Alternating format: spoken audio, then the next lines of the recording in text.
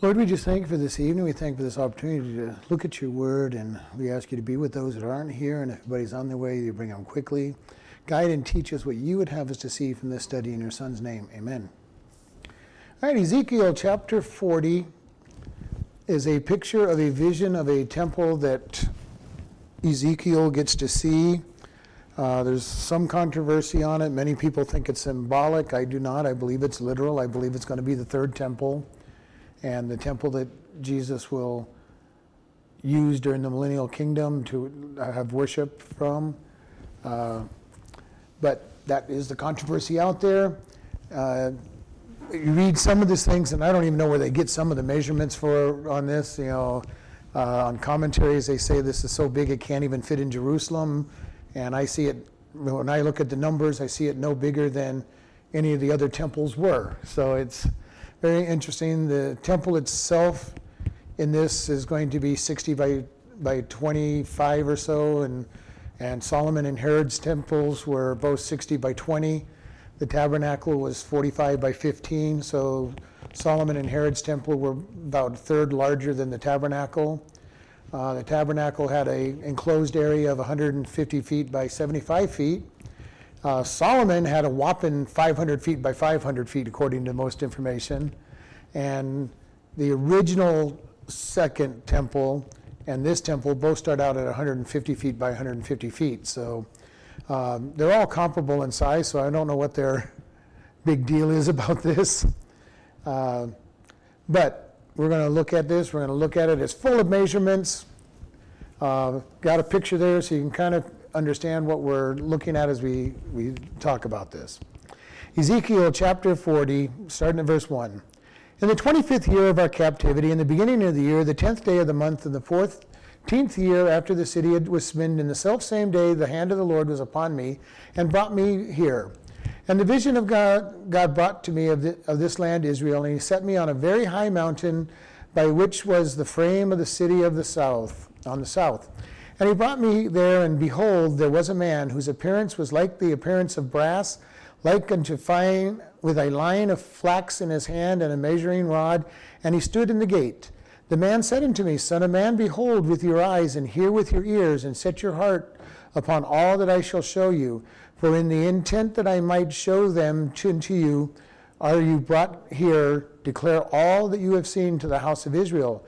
And behold, a wall on the outside of the house ran about, and the man's hand a measuring reed of 6 cubits long by a cubit, and a hand breadth, so that he measured the breadth of the building and the one reed and the height 1 reed.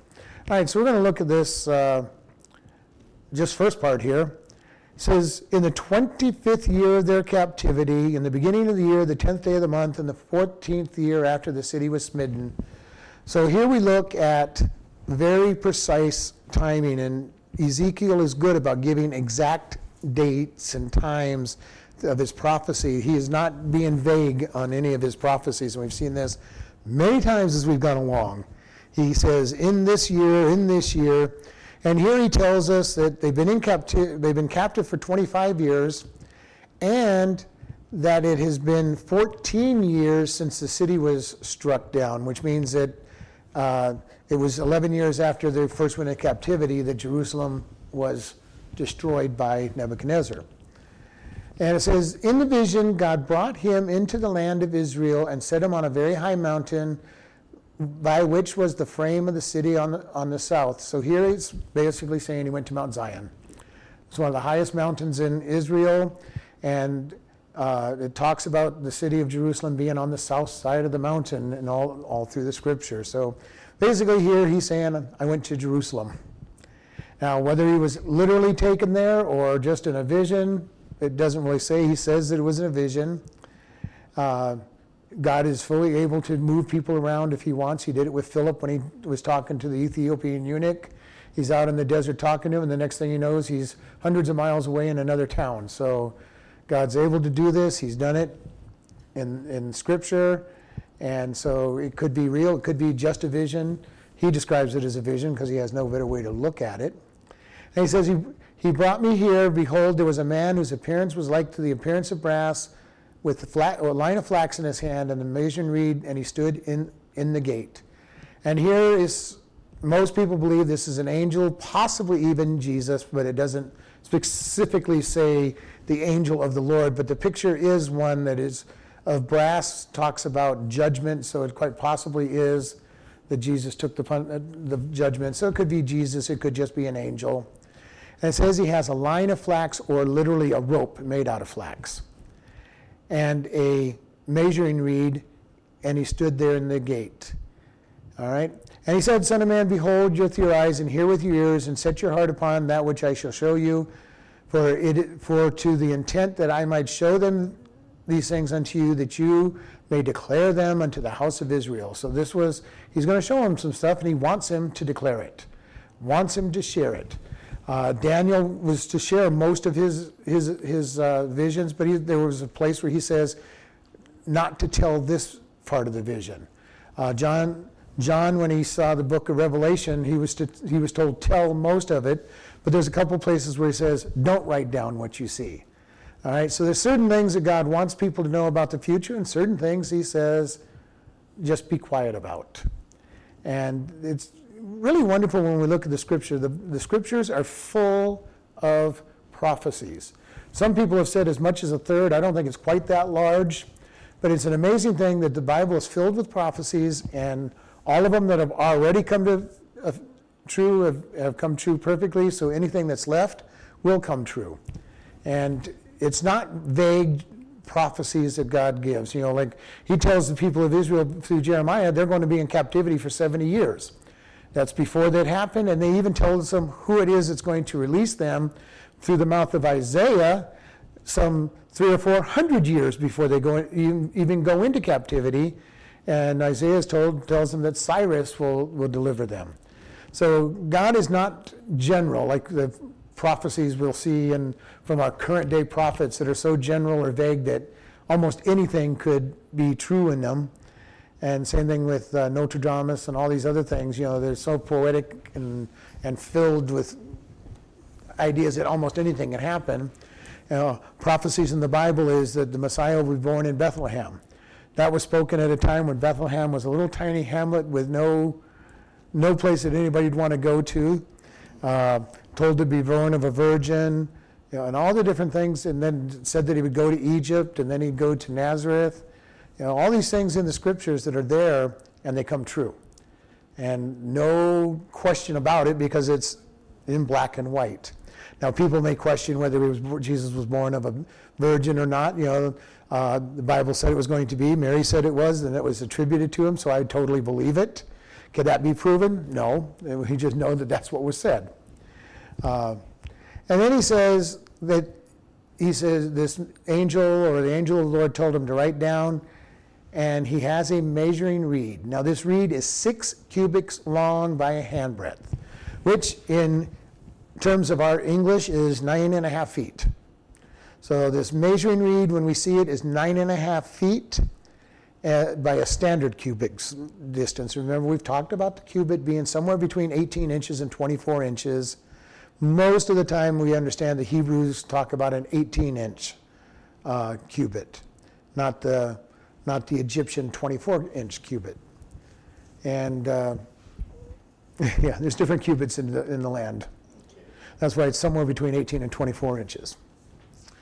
All right, and then he had and that was the thing. And then they measured this little building that they're standing by, and it's 1 reed by 1 reed, which means the distance of it is 9.5 feet by 9.5 feet, and it's 9.5 feet tall. So it's a cube. And what the significance of that particular building is, I don't know, because he goes on to talk about the rest of the building as we go along. Verse 6. Then came he into the gate which looked toward the east, and went to the stairs thereof, and measured the threshold of the gate that was 1 reed broad, and the other threshold of the gate which was 1 reed broad. And every little chamber was 1 reed long and 1 reed broad. And between the little chambers were 5 cubits, and the threshold of the gate but to the porch was within 1 reed. He measured also the porch of the gate therein 1 reed. Then measured he the porch of the gate 8 cubits, and the post thereof 2 cubits, and the porch of the gate was inward. And the little chambers of the east gate eastward were 3 on one side and 3 on the other side. They 3 were of one measure, and the post of one had one measure on the side of that. And he measured the breadth of the entry of the gate 10 cubits, and the length of the gate 13 cubits. The space thereof before the gate little chamber was 1 cubit on this side, and the other, and space of 1 cubit on the other side. And the little chambers were 6 cubits on one side and 6 cubits on the side. And he measured them in the gate from the roof to one little chamber to the roof of another, and the breadth was 25 cubits against the door. He made also posts 60 cubits, even unto the posts of the court around about the gates. And from the face of the gate to the entrance, and to the face of the porch, and to the inner gate was 50 cubits. And there were narrow windows to the little chambers, and their posts were in the gate round about. And likewise the arches and the windows round about inward, and upon each post were palm trees. And then brought he me into the outward court, and lo, there were chambers and pavement around about the court. About 30 chambers were upon the pavement. And the pavement by the side of the gates was against the length of the gates was the lower pavement. And he measured the breadth of the forefront of the lower gate unto the forefront of the inner gate without 100 cubits eastward and northward. All right, a lot of information there as we look at the entrance to this temple. And as they started up, he says, they measured the threshold of the gate 1 reed broad, and the threshold of the gate, which was 1 reed broad. So he's talking about little patios at the very front of these gates that were 1 reed, 9.5 feet broad or wide. Not a bad hallway area. And every little chamber was 1 reed long and 1 reed broad, and the line between the chambers were 5 cubits, and the threshold of the gate by the porch was a gate within was 1 reed. So he's talking about this kind of large building-like thing that's in the gate. And if you've seen castles and stuff with their big gates through the walls, they would be surrounded with guard towers or guard houses and stuff. And this is what he's describing in this picture. And he says there were 3 little rooms on each side of this that were 1 reed, 9.5 feet, 9.5 feet by 9.5 feet by 9.5 feet tall. Little guard chambers. You could put a few guards in there, and 3 on each side. And in between each of these little guard houses was 5 cubits, or 7.5 feet of space between the entranceways to each one of these doors. So we have a picture of a place where guards can hold, people could meet. I don't know what it was for. It really doesn't tell us what it's for. But in the picture of the general castles, there would be little guard houses, but you don't usually put 6 of them in one short hallway. So it's kind of questionable what they're for. Maybe they were meeting places. Maybe they were places, I don't know about sleep, but maybe. And he says they measured this way all the way through here, and at the end it had 2 cubits at the porch at the far side. So that's 3 feet. And it says the little chambers in the gate were 3 on one side, 3 on the other side, and they were all the same measurement. So they were all 9.5 by 9.5 by 9.5 and 9.5 tall. So they were little cubes, literally cubicles. And he measured the breadth of the entry of the gate, 10 cubits, which is 15 feet, was the breadth of the gateway. So it's a pretty large gate, a 15-foot walkway, small road. Let's see, 15 feet would probably be a very narrow 2-lane road, give or take a few feet. So we're not talking about a little narrow passageway. 15-foot passageway is a substantial roadway through there. And the space of the little chambers was 1 cubit on this side, and the space of the cubic was 1 cubic on the other side. In other words, there's a little space between the little Broadway and the buildings. And he measured the gate from the roof of one little chamber to the roof of the other chamber, and it was 25 cubits door to door. So the length of this, he's saying, is 37 and a half feet in length, which pretty much fits the description that he's talking about. 9.5, 9.5, 9.5, plus your 7.5 feet between the two gets you right at 37 and a half feet. And then he made posts, 60 cubits, or 90 feet from the floor to the top. So this entryway is, by comparison, long, thin, and very tall, which has given it a very stark appearance, because 90 feet is, as opposed to your 37 feet across in depth, and only the 19 and a half inches, feet across. So it is tall and skinny, is what we would say, and very ornate is when it gets down to it. So we have these pillars, 90-foot pillars, and the face of the gate and entrance to the south, to the face of the porch of the inner gate was 50 cubits, or 75 feet, and that whole facing thing that you would see looking at you.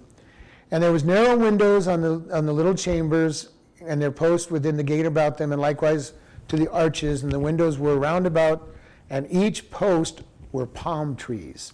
And this is kind of an interesting thing. They got little tiny slit windows. Again, this could be for defense, it could be for protection, it could just be to let lots of light in through the little slits. It's not telling us why things are there. All right? A lot of people take what they know of Solomon's temple and Herod's temple and say, okay, these are what they're for. But neither one of them really had guards per se. They had the temple guards in Herod's day. And so there could be room for guards just to kind of be more ornamental than needed. And these windows, it says, were around about from the base up to the arches, and it says it had palms in them. And these are, as far as we can tell, ornamental palm trees were painted into them. We see that a lot in the Middle East. They ornament their stuff with a lot of palm trees because that's what they're used to seeing. So they put that as their ornaments. And this one apparently has that same process. He's putting ornamental palm trees on it, whether they're relieved or just painted or plastered on. We don't know. It doesn't really tell us, because all it says was upon each post were palm trees. Then he came out to the outer court, and then he saw 30 chambers that are going to go around the edges. And these were just chambers for, who knows, for the priest to store their stuff, have places for sleeping and stuff, because they're not to leave the temple. So it could be their private guest quarters, around 60 of them in all. So we don't know much about that. There are 30 upon the chambers. And there was a pavement around this wall, and the length of that pavement was 100 cubits, or 150 feet. And that's, as we go on, that 150 feet will be to the north, south, and east, is what it's going to tell us. And so it's a pretty good size area. 150 feet is 50 yards in all directions from the time you enter the gate, one of the three gates to the temple itself.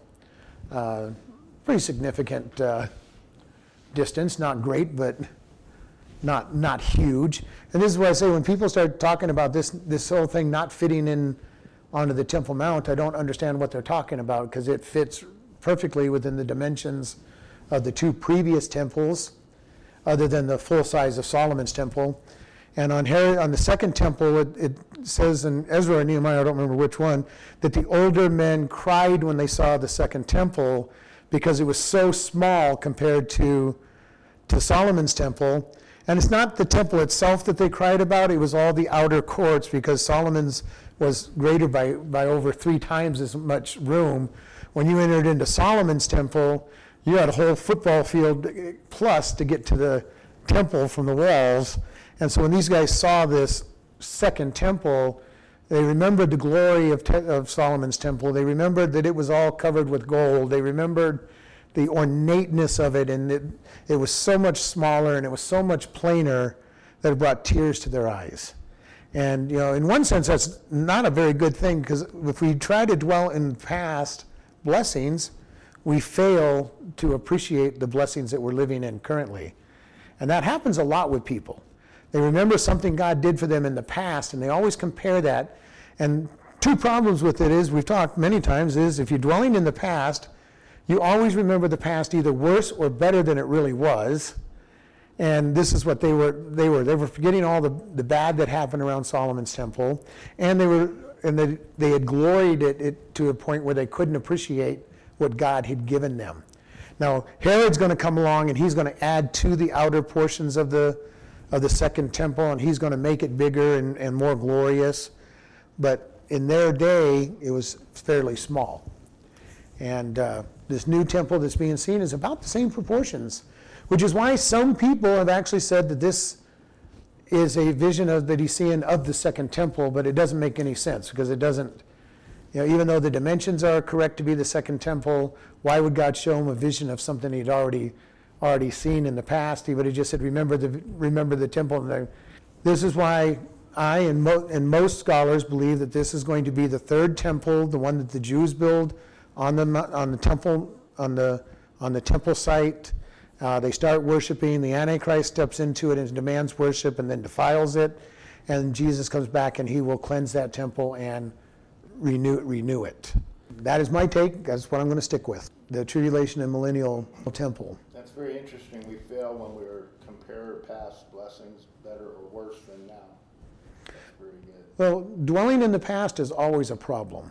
The past will not give us any benefit and usually just leads us down the wrong paths altogether. Again, because we glorify or make worse the past, it's like everybody talking about, in the good old days when I was young, and there was nothing wrong with the world, but when they were living it, everything was wrong with the world, and their parents were saying the same thing. In the good old days, they weren't so good. They were just as bad as they are now, or very similar to bad, maybe some different bad things, but they were just as bad. And yes, in one case, our world is getting worse because we're getting closer to God's return, but it wasn't like the old days were perfect.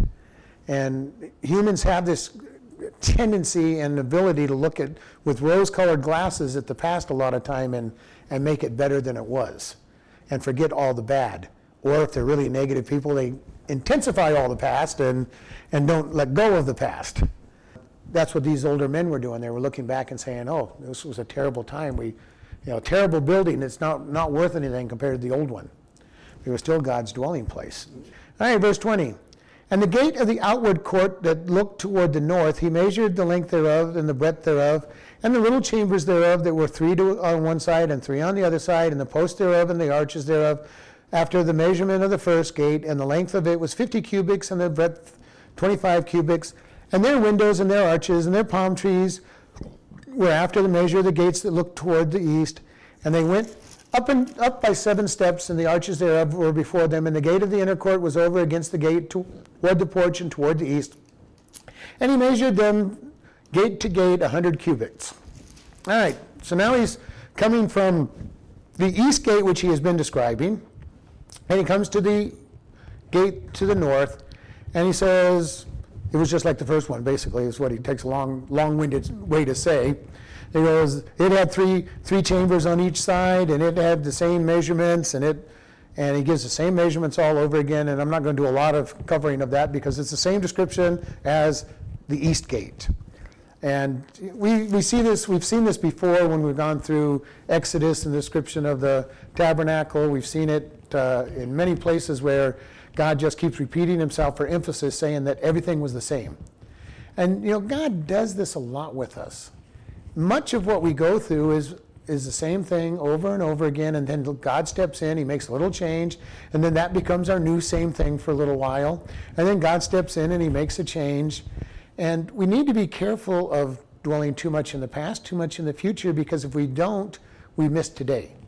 And we talked about this. Abraham's life, he lives 137 years, and we get like 6 or 7 stories in his lifetime. And so we look at his stories, and if you don't think about how old he was, we go, boy, he had a really exciting life. God was always talking to him.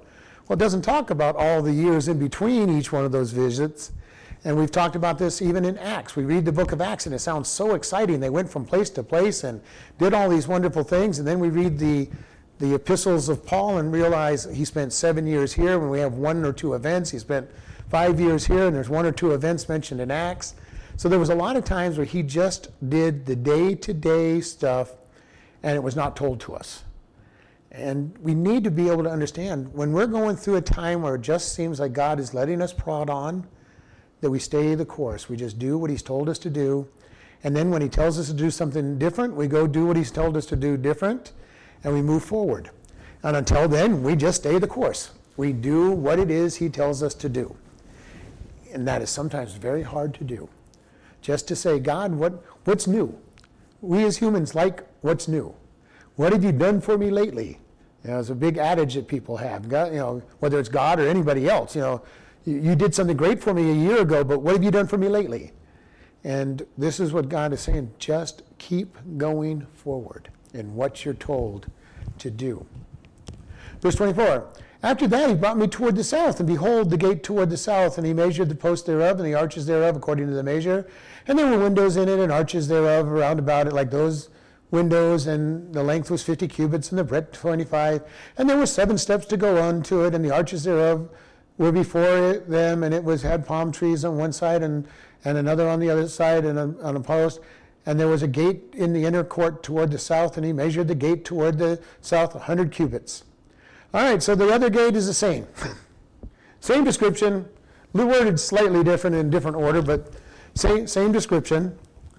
And that's where he's at. Verse 29. And the little chambers thereof, and the posts thereof, and the arches thereof, according to these measurements, and there were windows in it, and therefore round about of 50 cubits and 5, and the arches round about were 25 cubits and 5 cubits broad. And the arches thereof toward the utter court, and the palm trees were on the post, and was going up into it. It had 8 steps. But again, we have steps going up to a raised pavement. Verse 32. And he brought me into the inner court toward the east, and he measured the gate according to the measurements, and the little chambers thereof, and the posts thereof, and the arches thereof, according to these measurements. And there were windows therein, and the arches thereof round about, and it was 50 cubits long and 25 cubits broad, again, 75 feet by 37 and a half feet. And the arches therefore were toward the outward courts, and the palm trees were upon the posts thereof on the sides of the east, on that side, and the going up had 8 steps. And he brought me to the north gate and measured according to these measurements, the little chambers thereof, and the posts thereof, and the arches thereof, the windows round about it were, and the length was 50 cubits, and the breadth 25 cubits, and the posts thereof toward the outer court, and the palm trees upon the post, and going up into it had 8 steps. And the chamber of the entries thereof were by the post of the gates, and where they washed the burnt offering. So here now we have something new. By these chambers and the entries thereof were posts of the gates, and they were used to wash the burnt offerings. And if you remember way back when we studied Exodus and Leviticus, they oftentimes would wash things that were offered to God. All right, verse 39. In the porch of the gate were two tables on this side and 2 tables on the other, to slay thereon the burnt offerings and the sin offerings and the trespass offerings. And at the side without, the one that goes up to the entry of the north gate, there were 2 tables on the other side, and it was on the porch, and there were 2 tables. 4 tables were on this side and 4 on the other side, and of the gates, 8 tables whereupon they slew the sacrifices. And the 4 tables were of hewn stone for the burnt offering, and 1.5 cubits long, and 1.5 cubits broad, and 1 cubit high, whereof they laid the instruments upon which they slew the burnt offering. And there were hooks and a handbreadth fastened around about, and upon the tables was the flesh of the offering. So here he's now talking about a new thing. At each of these entrances were 4 tables on each side to help them have some place to kill the offerings. At the gates, so it was done outside of the temple. Death was not brought into the temple. But it says that these tables that they had were 1.5 cubits long, which is 45 inches, so about almost 4 feet just shy of 4 feet square and 36 inches high. And it has a top that's a hand breadth or 6 inches thick, which is a pretty thick table when it's made out of stone. And it has hooks on there that they can hold their knives and flaying instruments and stuff. So here we have a bunch of tables, just shy of 4 foot cubed around here. Probably just barely big enough to put on. Don't know if they could put an ox on there or a bull. It seems pretty small for that, but it would be close. They'd hang off a little bit on either side, which would be good for draining the blood. Lambs and goats would fit on a 4 foot by 4 foot table with no problem. So here we have some tables for the offerings. And without the inner gates were the chambers for the singers in the inner court, which was at the side of the north gate, and their prospect was toward the south, what they looked at. And one side of the east having the prospect toward the north. And he said, these chambers whose prospect is toward the south is for the priest and the keepers of the charge of the house. And the chamber whose prospect is toward the north is for the priests, the keepers of the charge of the altar. These are the sons of Zadok among the sons of Levi, which come unto the Lord to minister unto him. So he measured the court 100 cubits long and 100 cubits broad, 4 square, and the altar that was before the house. So here we get a little description of these little 30 chambers on either side of on the north and the south. He says the first set is for the priests that keep the house, the ones that take care of the house, the ones that get to look to the south. So on the north side, looking south, they're the ones that are the keepers. They do the cleaning, they do just the maintenance of it. They get 30 chambers on the north side, and the chambers that look to the north that are on the south side belong to the priests, and that are going to be the ones that actually do the ministering. And they're the ones that will go into the holy place and into the Holy of Holies. And the other ones are the ones that just do all the maintenance stuff. And he brought me into the porch of the house, and measure of each of these posts 5 cubits on this side and 5 cubits on that side. And the breadth of the gate was 3 cubits on this side and 3 cubits on that side. And the length of the porch was 20 cubits and the breadth 11 cubits. And he brought me to the steps thereof that went up, and these pillars by the post were on its sides. He had 150 feet on the sides between the housing and the temple. And now he says he's bringing them up, and there's these porches on there that are 5 cubits, which is 7.5 feet, and 5 cubits on the other side. And the breadth of the gate where these cubits were 3 cubits on each side, which is back to 4.5 feet on its breadth. So there's little porches. Apparently in front of each one of these little rooms had a little tiny porch. Not a big one, but not small, not too small either. 6 by 4.5 is not too small. And the length of each of the porch was 20 cubits or 30 feet. And the breadth was 11 cubits, which is 16.5 feet on either side of it. We're going to stop here even though it's early. We don't have time to finish this next chapter. Let's close in prayer. Lord, we just thank you for this day. We thank you for how much you love and care for us. We thank you for everything you've shown us each day, and we ask you to bless us as we go about our business. In Jesus' name, amen.